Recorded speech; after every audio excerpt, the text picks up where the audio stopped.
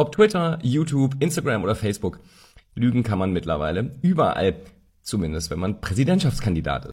Denn dann werden die letzten verbliebenen Kontrollen auch noch ausgeschaltet und man kann einfach sagen und tun und lassen, was man will.